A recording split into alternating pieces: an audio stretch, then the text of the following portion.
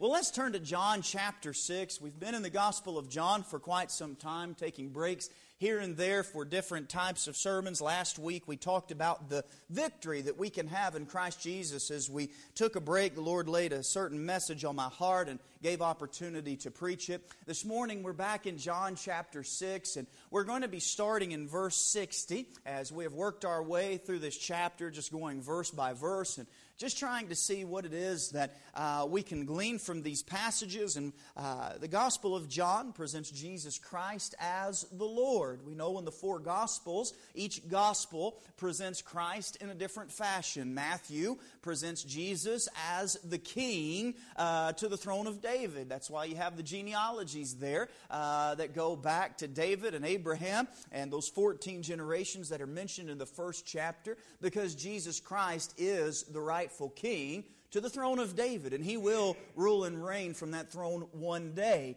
And then in Mark, we've got Jesus presented not as king, but as servant. There is no nativity story in the book of Mark because nobody cares where a servant comes from. All they want to know is how a servant serves. And isn't it wonderful how the God of all humanity humbled Himself and became a servant for you and for I. And then in the book of Luke, we see Jesus Christ presented as man. Jesus was not only all God, but He is all man. And so we have the genealogies there in His nativity story that take us all the way back to Adam, and Adam as a son of God. And then in John, the gospel we've been in, I guess it's been about a year now, hadn't it, since we've been in the Gospel of John? Almost a year anyway. And we see that John presents Jesus Christ as Lord. There is no nativity because in John chapter 1, verse 1 through 14, we learn that Jesus Christ is God and always has been, is, and always will be. He is the eternal God. We're in John chapter 6, starting in verse 60 down through the end of the chapter. Let's stand in honor of the reading of the Word of God. John chapter 6, starting in verse 60. Many therefore of His disciples, when they had heard this, said, "This is an hard saying, who can hear it?"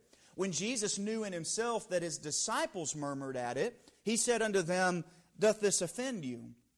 What if ye shall see the Son of Man ascend up where He was before?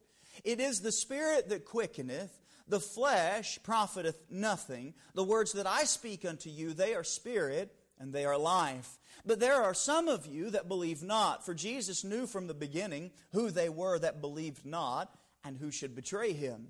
And He said, Therefore said I unto you, that no man can come unto me, except it were given unto him of my Father. Let's pray together. Heavenly Father, we come before You and we thank You for this opportunity to sing Your praises and to fellowship together. Lord, I thank You for these who have ventured out this Sunday morning to be with us, to sing Your praises and to lift up Your name and to listen to Your word being preached and taught. Lord, I pray that You would bless them for their efforts. Lord, bless them for being here. Lord, I pray that You would speak through us this morning, as it is not my opinion that is necessary, but it is Your word that needs to speak through us and to us. Lord, I pray that You'd open hearts and minds to receive the preached word this morning. I pray that You would remove all distractions. Help us to be faithful to preach Your word. Help us to be faithful to put You first in our lives. We love You, Lord, and thank You for all that's said and done. May it bring You honor and glory, for it's in Christ's name we pray. Amen. You may be seated. Thank you for standing in honor of the reading of the Word of God. Just a little bit of background. It's been 2 weeks since we were in John chapter 6, and it's been even longer than that. As you can see, there's 71 verses in John 6. We started out the first part of the Gospel of John chapter 6 reading the story of the 5,000 that Jesus fed as they were seated there. Verse 4, the Passover, a feast of the Jews was nigh, when Jesus lifted up His eyes and saw a great company come unto Him. He saith unto Philip, Whence shall we buy bread that these may eat? They were over in the area across from Capernaum in the sea, towards the Sea of Galilee. And you see that these 5,000 people had gathered together and were following Christ. And now it came to the place where they were hungry. And the disciples said, let's send them back home, let them go eat. And Jesus asked Philip, and Philip said, he saith unto Philip, Whence shall we buy bread that these may eat? Verse 6, And this he said to prove him, for he himself knew what He would do. It's very important when studying Scripture that we understand that God and Jesus never ask a question to gain knowledge. God is all-knowing. Amen? Jesus is God. He's all-knowing. He already knows everything. Jesus asked the question, and the Bible tells us to prove Philip. He asked him the question to test him, to see if Philip's faith would be in what Christ was getting ready to do. And we've studied out this chapter. We're not going to rehash it. But after the next day, they crossed the sea. There was a great storm on the sea, and the disciples were afraid. Jesus was not in the boat with them. And that's where we have the account where they see Jesus walking on the water. And in the other gospel accounts, Peter calls out, gets out of the boat, and then they end up on the other side of the sea. The next day, the people that were following Jesus came looking for Him, and they found Him on the other side of the sea, and they were amazed because that was the only group of people that made it across to the other port because of such a great storm. And they sought Christ, but Christ rebuked them because they were not seeking Christ for the right reasons. They were looking for Jesus not because of the miracles, Jesus says later in the chapter, but because they ate of the bread.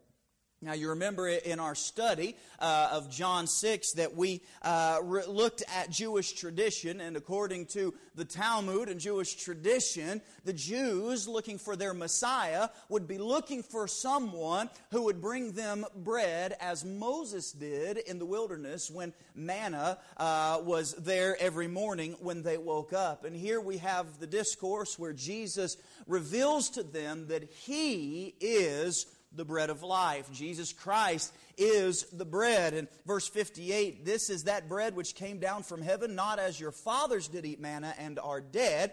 He that eateth of this bread shall live forever. That's why Matthew teaches us, man shall not live by bread alone, but by every word of God that proceedeth from the mouth of Christ. So we understand now through all of this and all of that, and you'll be pleased, that took me about 2 minutes to review. Amen? All of that to say that Jesus Christ is the bread of life, and that's what He's teaching these followers here this day. Now we're in verse 60. Many therefore of His disciples, when they had heard this, said, this is an hard saying.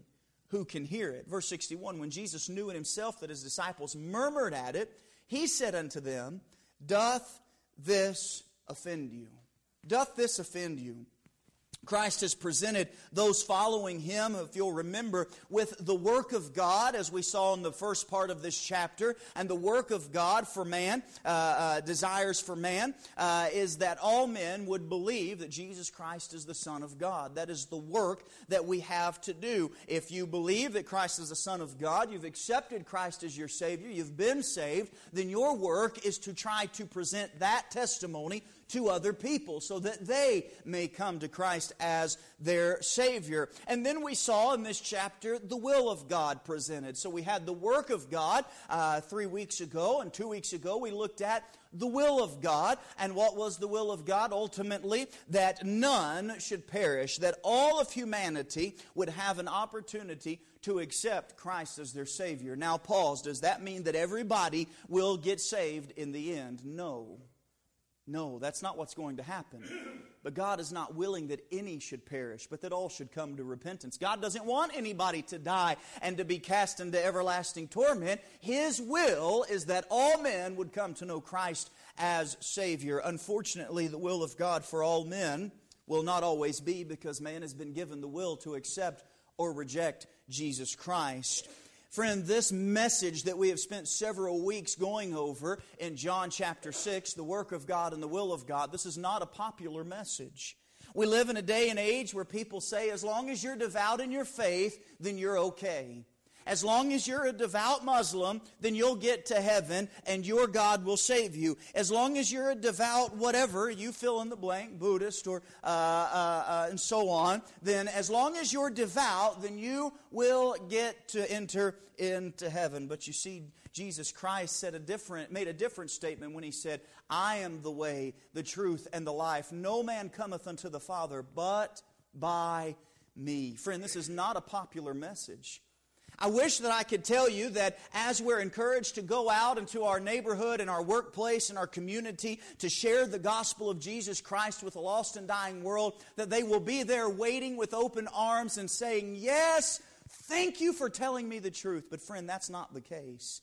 More and more, as people are becoming more and more immoral, and as people are becoming less and less aware of their need of salvation, less and less aware of their own sinful state, we will see that we will be met with opposition. And our response to this opposition will be very telling to our character. You see, there's many different ways that people present the Word of God, and that's what we're talking about this morning. Look here in chapter 6 and verse 61. The latter part of the chapter, Jesus asked the question, doth this offend you?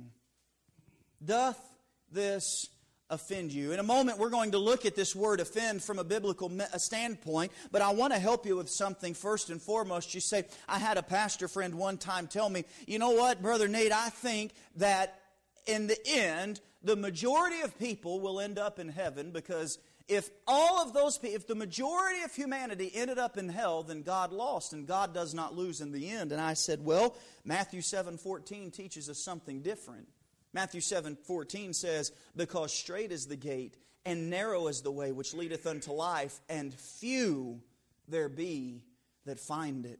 Friend, can I tell you something? Your and my salvation, whether or not we accept or reject Christ, does not make God any more or less God. He is God. And He wins in the end no matter who accepts Him. But we must understand that we will be met with some opposition, because this is not a popular message. This is a message that brings about division. In understanding Scripture, it's imperative that we understand some key principles about the Word of God. Number one this morning, the words of God are divine. The words of God are divine. They're divine words. These words that are given to us are strictly spiritual and must be spiritually discerned. Keep your place here in John. Turn to 1 Corinthians chapter 2. 1 Corinthians chapter 2. 1 Corinthians 2, let's look together, if you will, with me at verse 14.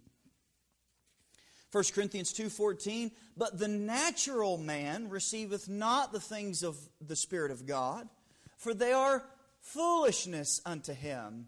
Neither can he know them, because they are, what's that next word?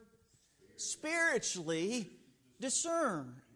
The natural man. What's the natural man referring to? If you remember back from our study, if you were here, if not, the natural man is referring to that fleshly man, the carnal man, the person that does not know God. Because before salvation, we are dead in our trespasses and sins, and our spirit has not been made alive. Our spirit is dead. And so how can a dead spirit understand spiritual things? The first step to understanding the Word of God is you must be born again.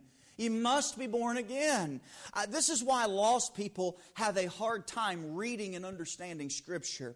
I was, as you know, on Sunday evenings, we've been going through our study and growth in the Word. And last week we looked at, does God exist? And the week before that we answered the question, is truth knowable? Tonight we're going to look at why it's important that miracles are real. Because that's one thing that skeptics will tend to say is, well, miracles are supernatural, and we don't believe in the supernatural, and so that's not possible, and so it can't be real. If miracles are not possible, then Apostle Paul says in the book of Corinthians that our faith is in vain, because that means the resurrection isn't possible.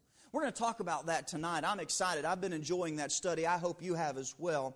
But in that study, I have found several atheists, and I have two quotes here that I wanted to share with you. Sir Ian McKellen, who is a pretty well-known actor, stated this: I've often thought the Bible should have a disclaimer in the front saying this is fiction. Sir Ian McKellen is a well-known actor and a self-ascribed atheist. He does not believe in God, especially the God of the Bible. And he was in a movie called The Da Vinci Code several years back. And in this interview, he was being asked, because at the time there were a lot of people who were petitioning that the book have a disclaimer in the front saying this is fiction. Because if you're familiar with the story, or if you're not, the Da Vinci Code tries to go through and show that Jesus Christ had a child with Mary Magdalene, and that family is still alive, and that he was some miraculous prophet, not the Son of God, and that his children are able to do wonderful things, and all of this kind of nonsense that we know is extra scriptural, and they use different historical times and twist the context. And so his response to the question, should we put a disclaimer before the movie or before the book that this is a fiction movie or a fiction book, was that they should put a disclaimer in the front of the Bible saying that it's fiction. Why? Because he doesn't understand the Word of God. He reads the Word of God, and it does not make any sense to him. Helen Gardner, another devout atheist, says, there is no book which tells of a more infamous monster than the Old Testament, with its Jehovah of murder and cruelty and revenge, unless it be the New Testament, which arms its God with hell and extends his outrages throughout all eternity. These are what atheists say about the Bible and our God. You say, how could I read this Bible and understand exactly who God is and understand exactly who Jesus is, but yet someone who says that God's not real reads the same book and they just see a cruel, murdersome dictator sitting on a throne waiting to get his revenge because they're spiritually dead. They don't know Christ and they need Him. The simple fact of the matter is that Job teaches us in chapter 32 and verse 8, there is a spirit in man, and the inspiration of the Almighty giveth them understanding. That's Job chapter 32 and verse 8. There is a spirit in man, and the inspiration of the Almighty giveth them understanding. Do you know why lost people don't understand the Word of God? Do you know why you can read it as a born-again believer in Jesus Christ and the Word of God speak to you and prick your heart and touch you in such a wonderful way? If you know Christ, you've been made alive. You've been born again. But someone that does not know Christ, to them these words are not divine. They're just words written by men some 2,000 years ago. Absent from the spirit of man having life, man cannot understand the spiritual words of God. Words of God are divine words. Now we're going to get to this passage that we looked at here in John chapter 6 and verse 61 when Christ says, doth this offend you? Not only the words of God divine, the words of God also divide. They're dividing words. What does Christ mean when He asks this question, doth this offend thee? What could possibly be offensive about the Word of God? Well, the word offend, if you look it up in our modern dictionary, in our vernacular today, means to irritate, annoy, anger, cause resentful displeasure in. Also means to violate or transgress or to hurt or cause pain. But is this what Christ was referring to? Was He asking, does the words that I speak to you, which to me are uplifting words and encouraging words, to know that there is a way to have eternal, everlasting life? That's what Christ presented to them in John chapter 3 when He talked to Nicodemus. That's what Christ presented to these followers of His own disciples. And remember, these aren't just the 12, but at this point Christ had over 70 disciples, plus there were this congregation of 5,000 that were following Him, wanting to be fed. And He presented them not the option to have physical sustainment, but how to have everlasting spiritual sustenance. To me, that's a very uplifting passage of Scripture. To me, those words aren't offensive. To me, those words are encouraging because we can know that we have eternal life. But you see, the world will look at these words as offensive. What was Christ referring to? Pastor Jim Alter often states, being offensive for offensiveness' sake is sin.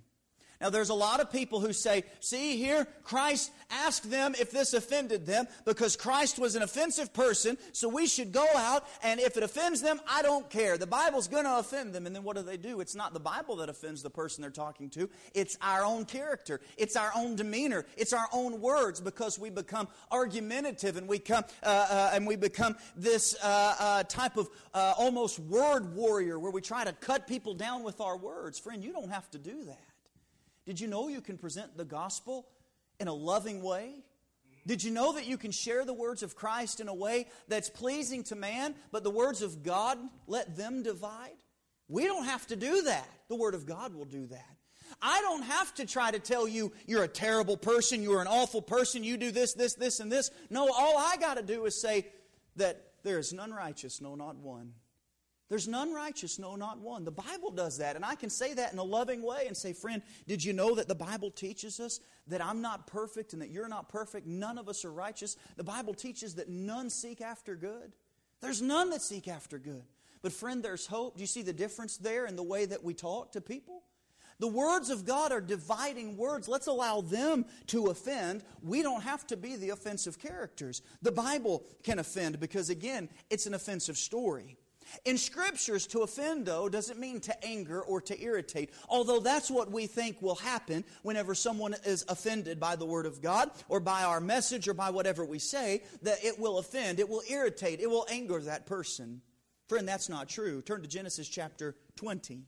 Genesis chapter 20. Keep your place here in John.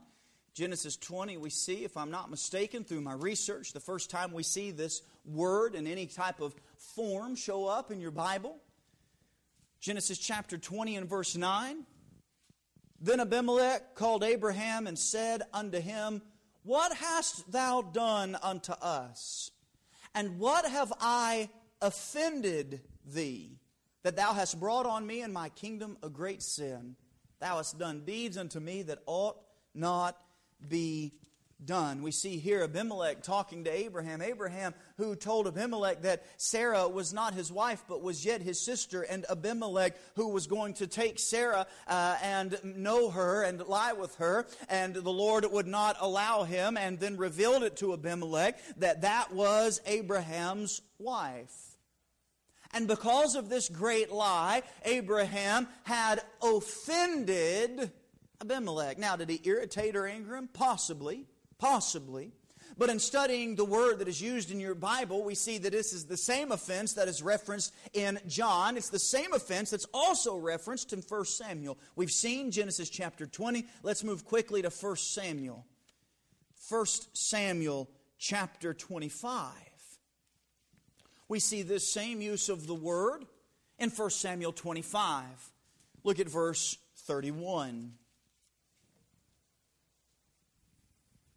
That this shall be no grief unto thee, nor offense of heart unto my Lord, either that thou hast shed blood causelessly, or that my Lord hath avenged himself. But when the Lord shall have dealt with me with my Lord, then remember thine handmaid. 1 Samuel 25:31. We see the same word offense, but we notice another word that your Bible uses in the very beginning, the word grief. Grief and offense. Friend, can I share something with you? The best commentary on the Bible is the Bible. The Bible is the best commentary on the Bible. You can look at the Bible. Now, I'm not saying that we shouldn't read after other men, but we must understand that the Bible speaks for itself. It defines these words for us right here in Scripture. Notice, this shall be no grief unto thee, nor offense. We see very quickly that offense is a grief. According to Samuel, offense is a grief. When studying God's Word, the words of Christ back in John chapter 6, we see the same type of phrasing being used to bring grief. And in the Genesis account of the word offend, we see that it was to reveal great sin. This grief that is brought about by the revelation of great sin. That is what an offense is that Christ is talking about. These people were grieved because Christ was not the Messiah they were hoping to receive. Rather, He was the Messiah that they needed. He was not the Messiah that they hoped to get. What did the Jews want at this point in history? They wanted someone to release them from Roman oppression. They wanted someone, as Moses did in the time of the Egyptians, to come into Egypt and to look at Pharaoh and point his bony finger and said, Pharaoh, thus saith the Lord God Jehovah, let my people go. That's what the Jews wanted. But you see, that's not what Christ came to do. Christ did not come to release them from the oppression of the Romans. Rather, He came to be their Savior. Hebrews chapter 4 and verse 12 says, For the word of God is quick and powerful and sharper than any two-edged sword, piercing even to the dividing asunder of soul and spirit, and of the joints and marrow, and is a discerner of the thoughts and intents of the heart. God's Word will point out sin that is within the heart of man, even for His own disciples. Notice that within those that were following Christ and the disciples, those followers of Christ, were murmuring to themselves and saying that this is an hard saying, who can hear it? And it's to them that Christ repeats this question, doth this offend you? Look at verse 62 now, John chapter 6, verse 62. What and if ye shall see the Son of Man ascend up where He was before? Do you know what He's asking? He's preparing them. Now, little did they know at that time, but just a few short days later, Christ would be murdered brutally and buried, laid in a borrowed tomb, rise again, and then would be around for several days in His resurrected state, and would be seen of over 500 witnesses, and the disciples would be standing and watching as Jesus Christ would ascend back unto the Father. But at this time, they had no idea that that's what He was referring to. It was simply a question to them, what and if ye shall see the Son of Man ascend up where He was before? Remember, He's talking about the bread of life. Remember, He's talking about Himself being the spiritual manna from heaven. The Jews went out every morning and found manna in the wilderness on the ground that had been given to them not by Moses but by God.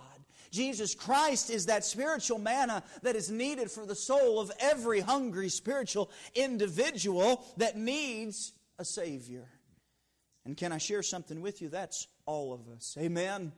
God's Word will point out the sin that is within the heart of man, even within us as followers of Christ, that will cause grief until it's accepted and dealt with. Third and finally, not only are God's words divine, not only do God's words divide, but the words of God give life.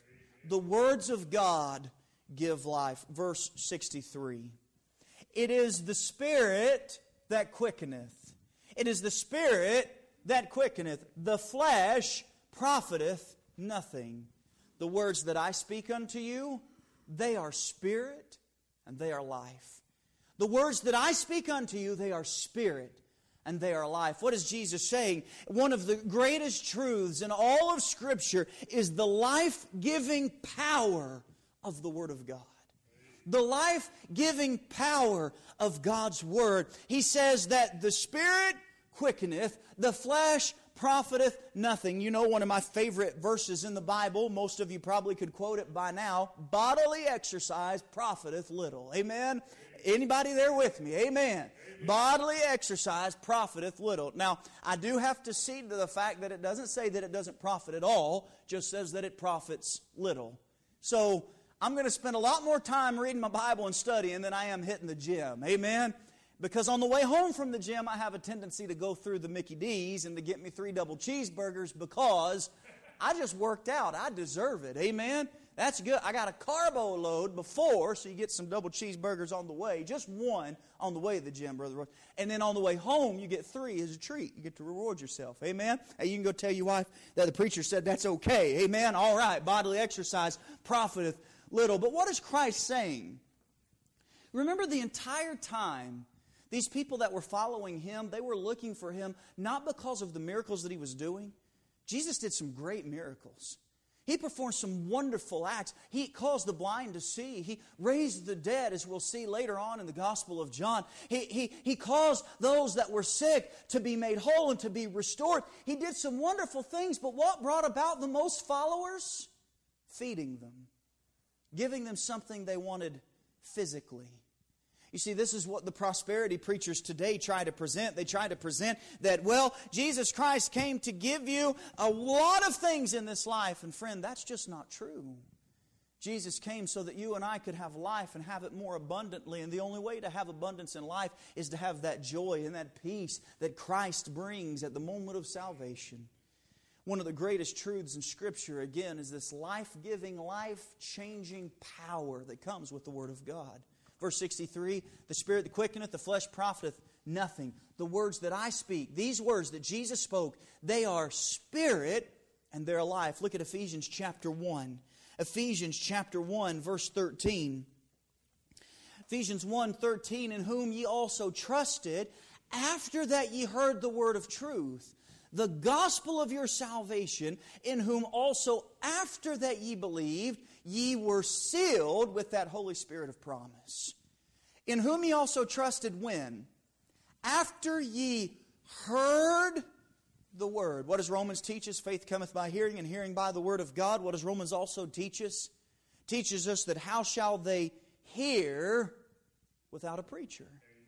How shall they hear the words of God unless one, the Philip and the Ethiopian eunuch in the book of Acts, the Ethiopian eunuch is reading in Isaiah 53 where it talks about the lamb being led to the slaughter and all we like sheep have gone astray. And Philip comes and says, doth thou understand what thou readest? And he says, how can I except some man show me? How can I except some man show me? These are life-giving words that we need to be taking out into the world, into our everyday interactions, because people need Christ. In this dark day with lots of suffering, there's nothing that will bring joy like Christ. 1 Thessalonians 2:13, for this cause also thank we God without ceasing, because when ye received the word of God, which ye heard of us, ye received it not as the word of men, but as it is in truth the word of God, which effectually worketh also in you that believe. The word of God is powerful. The word of God brings life. Gypsy Smith, an old preacher, he told of a man who said that he had received no inspiration from the Bible. And you'll hear that a lot of times, especially if you talk to a lost person. Well, I've read that book, I get no inspiration from the Bible. I've gone through it several times, Gypsy Smith's answer, which I thought was very accurate. Gypsy Smith said, then you let the Bible go through you once. Then you'll tell a different story. Oftentimes, that's what we do. We go through the Bible and we look and we're going through it, nothing pops out, and so we're like, this didn't help us, but allow the Word to go through you. Allow the Word to be revealed to you. Allow it to speak to you. The Spirit quickeneth, the flesh profiteth nothing. The words that I speak, they are Spirit and they are truth. You allow the Word of God to work in your life, you'll tell a different story. What's the result of the discourse that Christ taught those that were following Him? Look at John chapter 6, verse 66. Now, I'm not big into numerology, but in the Bible, numbers do mean things. Amen? And everybody knows what is the number 6 in the Bible. It's the number of man. In the book of Revelation, we learn that there is the mark of the beast, the Antichrist. He has a number, and his number is 666. We're in John chapter 6, verse 66. Let's look at it together. From that time, many of His disciples went back and walked no more with Him. Many of His disciples went back and walked no more with Him. Here we have in John chapter 6 and verse 66 that man, these disciples that were following Him, turned and rejected the message of Christ.